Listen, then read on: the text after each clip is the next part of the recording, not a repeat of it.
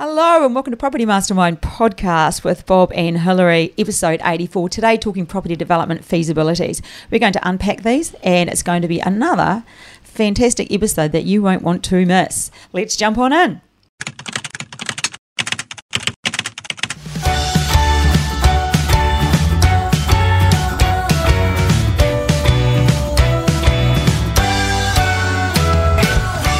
Hey, welcome to Property Mastermind podcast. Episode 84, as I said, and today giving away a copy of Property Millionaires Exposed. If you'd like a copy of this, subscribe to our YouTube channel. We get a notification, you go in the draw, and you could be next week's winner. Last week's winner, the winner for this week, is Paul Harrison. Paul, this book will be in the post to you. I will reach out for your address and you will receive a copy in the mail. And as Bob says, go straight to page 121 where it's all about property development. Anyway, Bob, we're on. This episode's coming out January... 23. Yeah, but is it 19th? Not the year. Not sure. January 19th. Sounds good. I'm not sure. It's hard to know. We pre-recorded a few prior to Christmas, so must be about the 19th this will be out. Mm-hmm. Okay. Well, that's pretty good. That's about a week before Australia Day, roughly. It is a week before Australia Day, and as a Kiwi, I have to say, I still celebrate Australia Day well. Well, you do, but any excuse for a celebration with you. I mean, I'm sure you celebrate, is it Waitangi Day or whatever it is in New Zealand? So Waitangi Day. Waitangi, sorry. Waitangi Day. It is Waitangi Day. We just went inland a bit to check out some of Australia and went to Lismore. We did go to see Lismore, and talk to people, see how they're recovering down there. You did a bit of a walk up the street, talked to a lot of business owners. Certainly was eye-opening when we saw how high that water went. I was shocked. Oh. I was shocked. And it was apparently 2 metres higher than the previous record. And remember I pulled out that chart off the internet of every flood level since 1870, so 150 years of floods. And, there's quite a lot of floods around the same level, and that was like heavy, big floods. And then 2022 was like off the chart. Oh, it was crazy. Probably only about 30% of businesses being back, would you say? Probably, yeah. We walked up and down the streets of Lismore, dropped in and saw people who were back in business, and you had some good conversations, I know, with some of those people. Just finding out how it was for them, it's really interesting how they recover, what they did. So you do our bit to sort of support the local economy. That's where I was heading. Remember what I bought in Lismore? Tell me. An Australian bikini for Australia Day. For Australia Day, with the Union Jack and the. It was very Australian, I'd have to say, for a Kiwi. I thought it was kind of funny. I wonder what a New Zealand bikini looks like. Pretty much the same. Oh. It's just missing one of the stars. And there's a trend. One of the Southern Cross stars is missing. And they're a different colour. Yeah, it would be. Yeah. Ours are transposed the other way. Although I just feel a bit more like an Australian these days. Well, you're here. I am here. Anyway, we're talking property development feasibilities. And this stemmed out of a chat that Bob and I have every morning. We sit on the balcony and have our coffee together, discuss the plan for the day, and we just got talking about feasibilities. And you said, I think we need to do a podcast on this. Yeah. Not so much a detail about how to do a feasibility, but, about things to watch out for. We all know the importance of feasibility. I mean, property development is all about numbers initially. You're so good with numbers. I can't, but your head's like a calculator. Does it look like a calculator or is it no? No, I'm pretty sure what goes on in there. I don't know. I'd like to see I am it. numbers orientated, but you don't have to be because, as I've often said over the years to people who are looking at getting into property development, it is about the numbers. It's about getting the numbers right. But you don't have to be a great mathematician. I mean, it's probably level year 4 maths. We don't do any more than add up, subtract, multiply and divide. And these days, of course, we've got feasibility programs. But it's all about understanding the items, the different costs, if you like, that are involved and understand what they are and how much they are. Can I do an advert here? Great time to do one. This podcast is brought to you by Property Mastermind, Australia's leading and most experienced property development educators. How about that? Oh, great. Good ad. So if you're interested, Spot on, though. Has to if be you're true. interested in learning about property development, jump on over to our website, propertymastermind.com.au, or even reach out if you'd like to have a chat to me about what we offer. If 2023 is your year for property development, we're the people you want to be doing it with. So, yeah, reach out. We can have a chat, or you can just jump straight on the website. Yep. Anyway, back to that was my advert. Great advert. You can see nothing here is scripted, is it? It's all pretty let's go. Off the cuff. But we do make a few notes, and we've got some points we do want to cover today with feasibilities. Yeah, well, feasibility, so sometimes called financial feasibility, or number crunching, to use the slang. Or feasos. Or feasos, as we often say around the office. But property development is about numbers. In other words, you have to have your... It's a bit like a profit and loss statement in a way. You know how you've got income less all your expenditure equals your profit, and that's really what it is. It's no different. And so our income, well, that's what we sell our properties for. Our costs, and there's quite a few costs. We have to add them up. We take them away. That's our profit, but it has to be enough. It has to be enough profit to take the time, the energy, the risk of doing a property development. I mean, ultimately, that's what financiers look for. They look for a particular profitability, a profit margin. They don't want to fund something that just gets over the line and just makes a meagre profit. I think that's a great point there, Bob, and it's something that a lot of people don't understand, especially people that are new to property development. They think, well, I'm going to make, 6%, or I'm going to make $100,000 on this, or $200,000. But it's often more about whether a financier would loan money to that project, so unless you're paying cash. Yeah. And so if you have to borrow money, a financier won't loan you that money. And that's something that a lot of people don't really understand. They think, oh, I could make $50,000 on that. But no one's going to loan you money because the risk would be too high, because the percentage of what it returns is too low. Yeah, and for those that aren't sort of aware when we're talking about profit margins, typically what we do as property developers, we do our numbers and we come up with a profit, and we express our profit as a percentage of our total costs. And we like that depending on the type of project. If we were doing some townhouses, we might like it to be around 20%. So our profit as a percentage of our total cost, 20. Something smaller, something like a duplex in a good area, might be around 15%. But that's what we talk about, return on cost, margin on cost. But yeah, it needs to be that number. And let's say that at a 20% margin makes us $400,000 on a particular project. And we might look at one that doesn't produce that margin. It might be more like 250,000 rather than 400. And this is what you were just saying. Now, we might be really happy to make 250,000 because we might be making 70 or 80,000 out of our day job. We think, I'd gladly do it for 250,000. The problem is the financier would be expecting you to make that margin, that 400,000, and you won't get the money.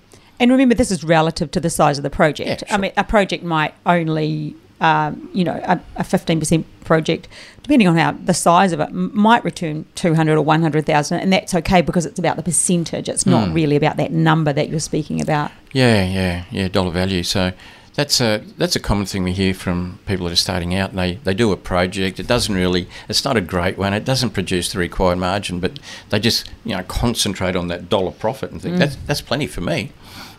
Yeah, not plenty for the financier. Bit of a rookie. So that's a really great thing to know if you're new to property development. So Bob, let's talk about how we get started on a feasibility, often referred to as your 5-minute feaso, or it's just the 5-minute feaso. Do you want to break down what that is? What do you? So bearing in mind, like I just said a few minutes ago, that a feasibility is a bit like a profit and loss statement.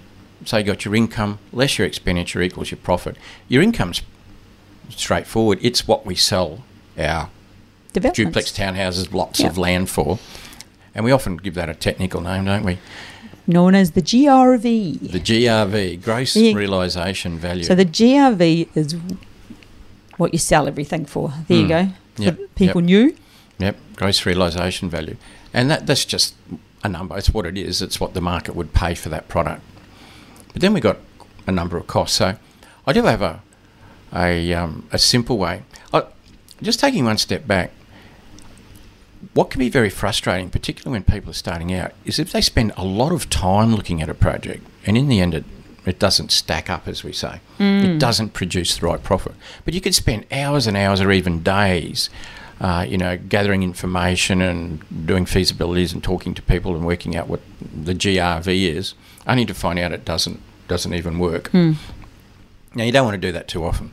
What you want to do is have a quick way of working out, is it likely to work? And if it's likely, it's not an absolute, but if it's likely to work, then you could spend some more time on it. And that's why you use the 5-minute FISO. That's it. That's what we have in Property Master, and we call it the 5-minute FISO. And what it is, simple profit and loss type statement, it's your sale price, your GRV, less 8 basic costs.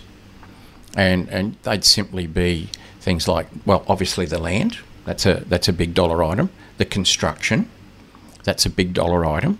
And then some smaller ones, things like consultants, council fees, marketing, finance, GST, and then a couple of bits and pieces. So people who followed our podcasts would have heard that our recommendation when you're starting off is to choose an area and dig deep on it. A patch, what we call a patch. So you would have a pretty good idea right at the beginning, what a 3-bedroom townhouse is likely to sell for in your area. And so that the GRV, you've got to get it right. It's the biggest number in our feasibility. It could easily be twice or even 2.5 times our construction cost. So a lot of people go very micro on the construction cost, not realising that, the GRV is 2.5 times. So on a percentage error, if you're out, say, 5% on your GRV, it's a lot more than being out 5% on your construction price, for instance. That surprised me this morning when we were discussing it. You brought that up. People focus way more on construction and less on GRV, and yet GRV will have a way bigger impact than the construction being wrong. There's a really good tip, peeps. Yeah. Listen to that one. Look, quite often, in a capital city, if we're talking something like townhouses, the land plus the construction, that's just 2 big cost items. They often equal around 80% of your total cost. So the other 20% of your costs is made up of things like I just mentioned, consultants' fees, council fees, finance, marketing, GST, those bits and pieces. And so at the end of the day, there's only 3 numbers that really matter. And they're the 3 for your 5-minute FISO before you decide to spend time on a real FISO and go down the due diligence route and waste, like you said, a lot of time. Yep. I just had to pop that in there so people will think Bob said only this, and then you'll get one of those emails. No. So that crazy lady from that time. The GRV, your land, what you pay for your land for your site, and your construction costs are the big 3 items. And so you need to get them right. The other ones you need to get right too, because the more accurate you can be, the better. But they have, I guess what I'm saying, they have less influence on the outcome. If your consultant's fees, for instance, are 5% of your costs, and you're 10% out or 20% out, even if you're 20% out, 20% of 5% is 1%. So you're only out by 1% of your costs. That's not going to make a big difference. But, if you're, 5 or 10% out in your GRV, it'll make a huge difference. Oh, yeah. If you're over with your sale prices, it'll make a bad deal look good. If you're under, it could make a good deal not look good enough, and you might walk away from it. So pretty important to get those big numbers right. Yeah, that GRV number is probably, that's vital, and that's that homework that people have to do, that due diligence to understand what things are selling for. Yeah. And it can make a big difference on what you're prepared to buy your site for. Like, I had a look at one the other day. It was a 3 townhouse project. It happened to be in New South Wales, but it doesn't really matter. It was a 3 townhouse project. And I knew 2 people who were looking at that project. Yep. But they had a slightly different opinion on the GRV. They were pretty much in agreement on the construction price and the consultants, council fees, all those sorts of things. But one person thought that they would sell for $850,000. Another person thought they would sell for $900,000. Now, it's a 3 townhouse project. So the GRV with one person is 150,000 higher than the the GRV of the other, because an extra 50,000 a townhouse over 3 townhouses. Now, all other costs being equal, and you're looking at a particular development margin you're trying to hit, let's say it was 18% or 20%. For finance. For finance, Yep. and to prove the viability of the Yep. project. What it means is that the person who had the higher GRV estimate by 150,000 would be prepared to pay around 150,000 more. around 150,000 more for the site, but still, by their calculations, get the same profit margin. And so that can be quite a difference. At an auction, for instance, you could be at an auction and you worked out your site's worth 800,000, and that's as much as you're going to bid. Somebody else, who in that example, would be prepared to pay 950 for that site, because they, in their calculations, they had a higher GRV. I think that really That's the points difference it can out. make. Yeah, it just points out how vital it is to get your GRV right. Yeah, because it's such a big number. It's the biggest number. It makes the biggest difference. Which is doing that homework. You've got to do the homework. Yeah, you have, and you've got to and look that's at... just not looking at one sale, listening to one real estate agent. We saw something pop up the other day for sale, and it's being sold by an agent out of that particular area that it was for sale in, and the agent's got no idea. No. But it just looked roughly around. Oh, even we've had valuations come in with. Yeah, I know. I'm just thinking that story. A valuation recently come in for a mentoring student that was miles off. But the valuer went on past prices of well over a year and a half ago. He went on he valued it looking at houses that weren't anywhere near it. There were so many variables there. It was just a nupty, really. It was a total mess, and we ended up, I had to go to another valuer. Yeah, and that's not that easy either. And but that triggers a whole lot of other things. Yeah. But anyway, that's what I mean. So you don't necessarily listen to the first person when it comes to sale prices. You need to do your homework. Yeah, and back to that, what I said earlier about working a patch. Yes. So if you've got a particular area that you're becoming an expert at, you would know everything that sells in that area. You would be keeping a log of it. You can use, things like Australian property data and RP data and those sorts of things to look up sales. You should be in contact with all the local agents. Anybody who's selling new products, agents, you should be in constant contact with them, and when they sell something, or even if they sell off plan. If an agent sells a property off plan, it might not show up on Australian property data, for instance, for 6 or 12 months till it settles. Is it that? Oh, of course. No one knows about it until it settles. Right, delayed settlements. Other than the agent and the purchaser and the seller, pretty much.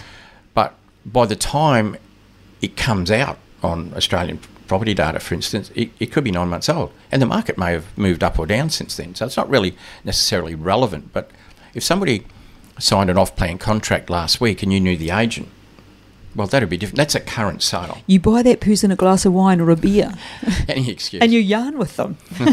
Yeah, so, you need to understand the GRVs. That's really important. So where do people... So I'm from the 5-minute FISO. You've done those small calculations, your profit and loss basically, and you've decided, I'm moving forward with this.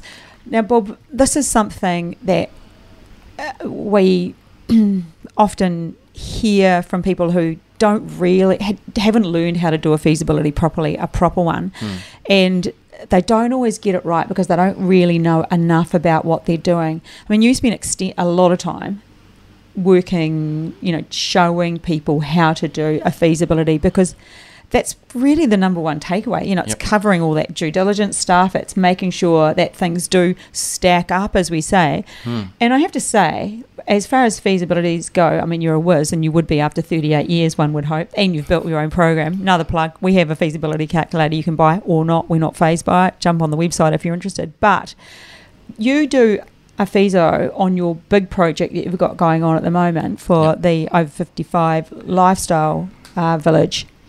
You do a feasibility every 3 months on that same project. So you keep going over that. Updating it, yeah. So that's the level of experience, professionalism. That's what's required if you're doing something, for those people doing something bigger. And some people start big straight away. You really need to keep on top of it, hey? Yeah, and even if it's not big, that just reminded me what you just said, is when you do your very first feasibility, when you're looking at a project, every item that you put in there, every dollar value is an estimate. When you've finished your project, everything is an actual.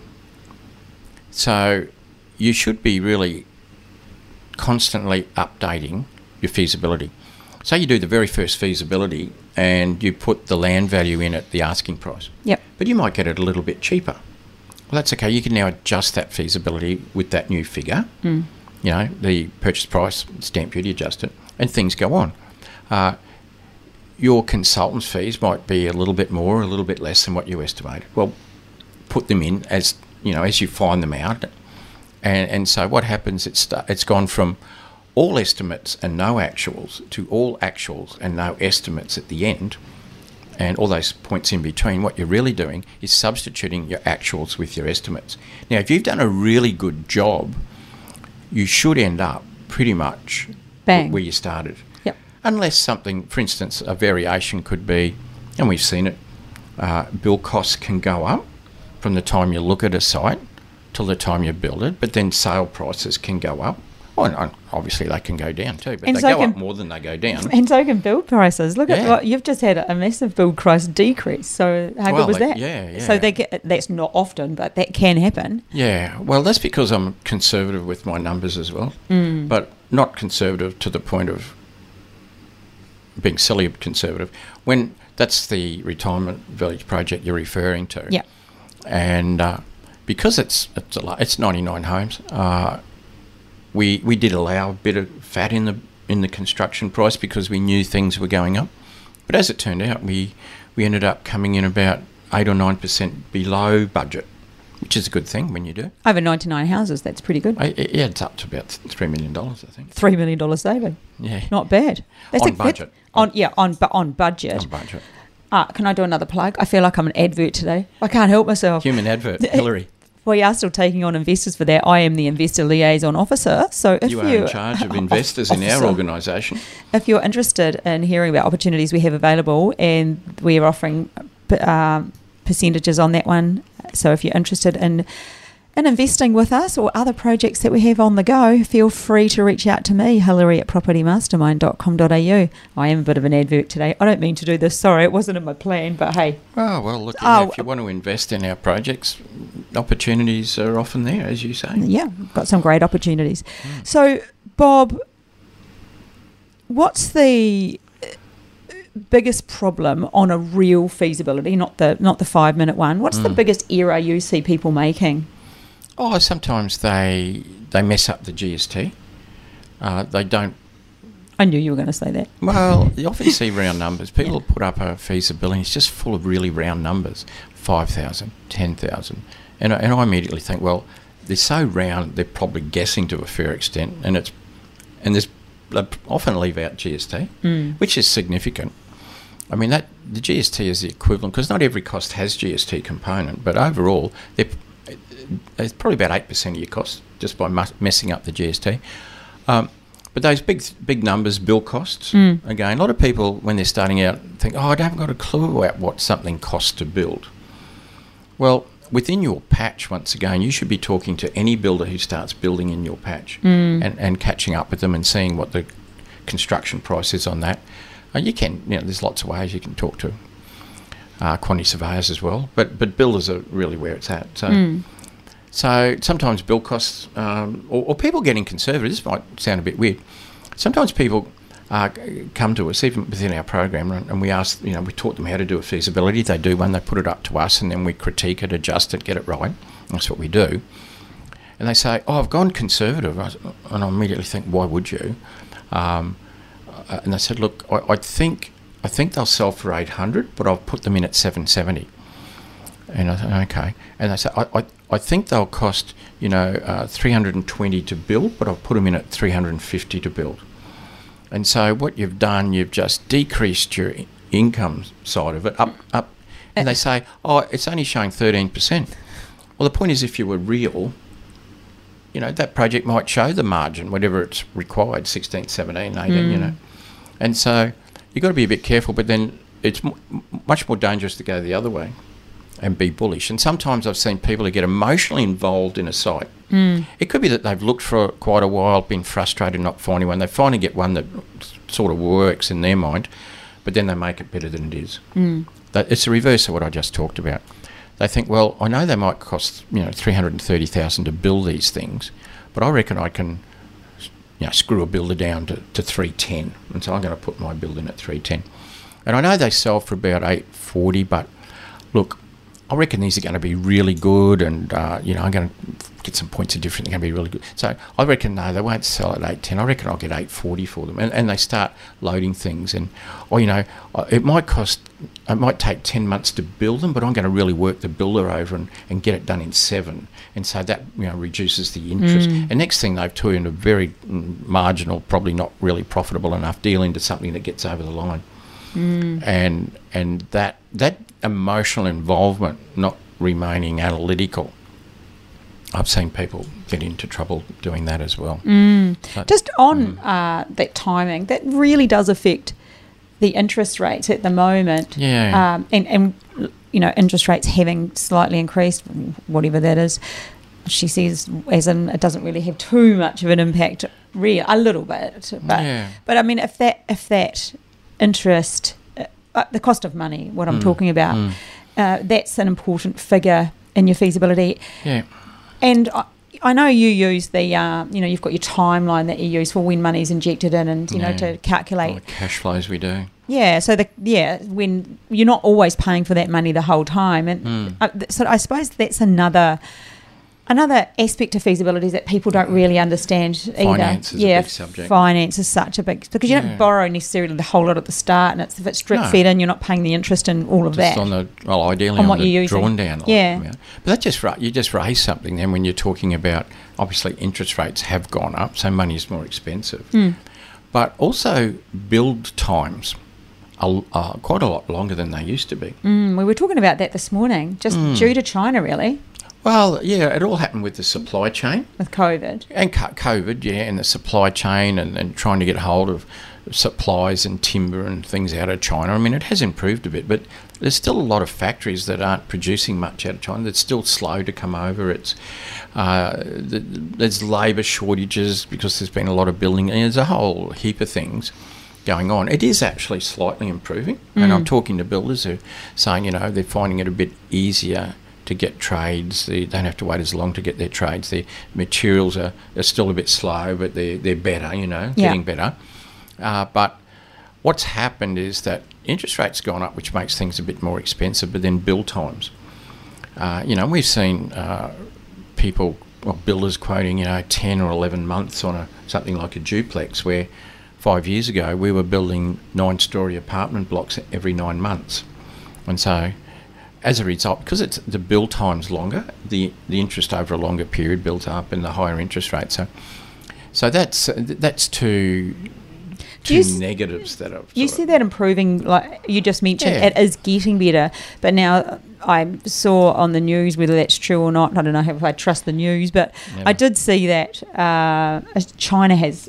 How many? Like 60% of China has COVID right now. So is that the reason that they're shut? I saw that last night. Actually. Yeah. And we watched the news together. Is it true? We don't generally watch it.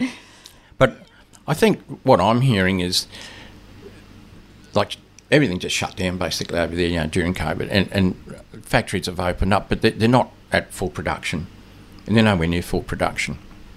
Of course, transport got really expensive. That's the price of a containers come back, not to what it was, but look, basically, if we just talk about the whole supply chain, which is both materials and labour, it is improving. Nowhere near back to what it was pre-COVID, but improving, because we've had a lot of construction and a big lift in the market, so everybody's been busy, and so that slowed things down, but it's not to a point where a lot of trades are, looking for work. A lot of builders are looking for work. Although we have met a few builders recently, that's a change you and I have noticed, is that they're getting holes in their program during 2023. I mean, last year they just chocked out. A lot of builders just said, I can't even talk to you for 6 months. whereas now they're starting to get holes in their programs. And some builders are actually building faster than they thought. Which is great. Yeah, I mean, you were at a site yesterday. Yes. Which I just couldn't believe bang. the progress, Bob. Started in, well, pre-Christmas in December, and then like the slabs down, the swimming pools in the back are down. And if the garages are up. Yeah, and party wall, blocks up. Yeah. You know, all this week, just the block work just went bang, you know. That was very quick. I'm going to go back, have it sort of maybe on Friday and see how fast. I hope it's not one of those ones. It goes fast, it goes slow. Goes fast, it goes slow. No, they're pretty well on top of it. And this builder that on that project's expecting to finish well ahead of his program, which suits the builder perfectly because they get that amount of money quicker. Yeah. Instead of getting, X dollars over a 12-month contract, if he can do it in 8, he gets X dollars in 8 months. So that's a lot better than 12, and then gets him onto other jobs quicker. That's a great way to look at it, Bob. And I suppose a lot of people don't look at it like that. I'd never looked at it like that. That's a great way to look at it. Well, it enables them to turn their money over quicker and get onto more jobs. There you go. You heard it here first. So, some builders have often said to me, "Oh, will you give me a bonus if I finish early?" And I said, "If you finish early, you're already getting a bonus, brother." Yeah. Or sister.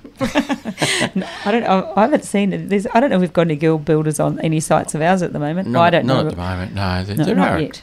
There are a couple of female builders around. Well, Bob, I think we could summarise our episode 84. Yeah. A few things. Well, a few things. I guess to come out of it is do a quick feasibility like the one I mentioned, the 5-minute one with the income and the 8 costs. And just the whole point of that, you wouldn't buy it off a 5-minute feasibility, but it sort of tells you, well, it's looking okay. I should spend more time on it. But if it looks bad, better to kill it quickly. Don't waste time. And I guess the other thing to come out of it is the 3 big numbers typically in a construction type project are the GRV, by far the biggest, but construction and land. They're the 3 you really got to get right. And we've seen what an incredible effect the GRV number has on the financial outcome of a project, and how critical it is to get those numbers right. Yeah, some great nuggets of gold. Thanks, Bob, for your wisdom again. It's so important.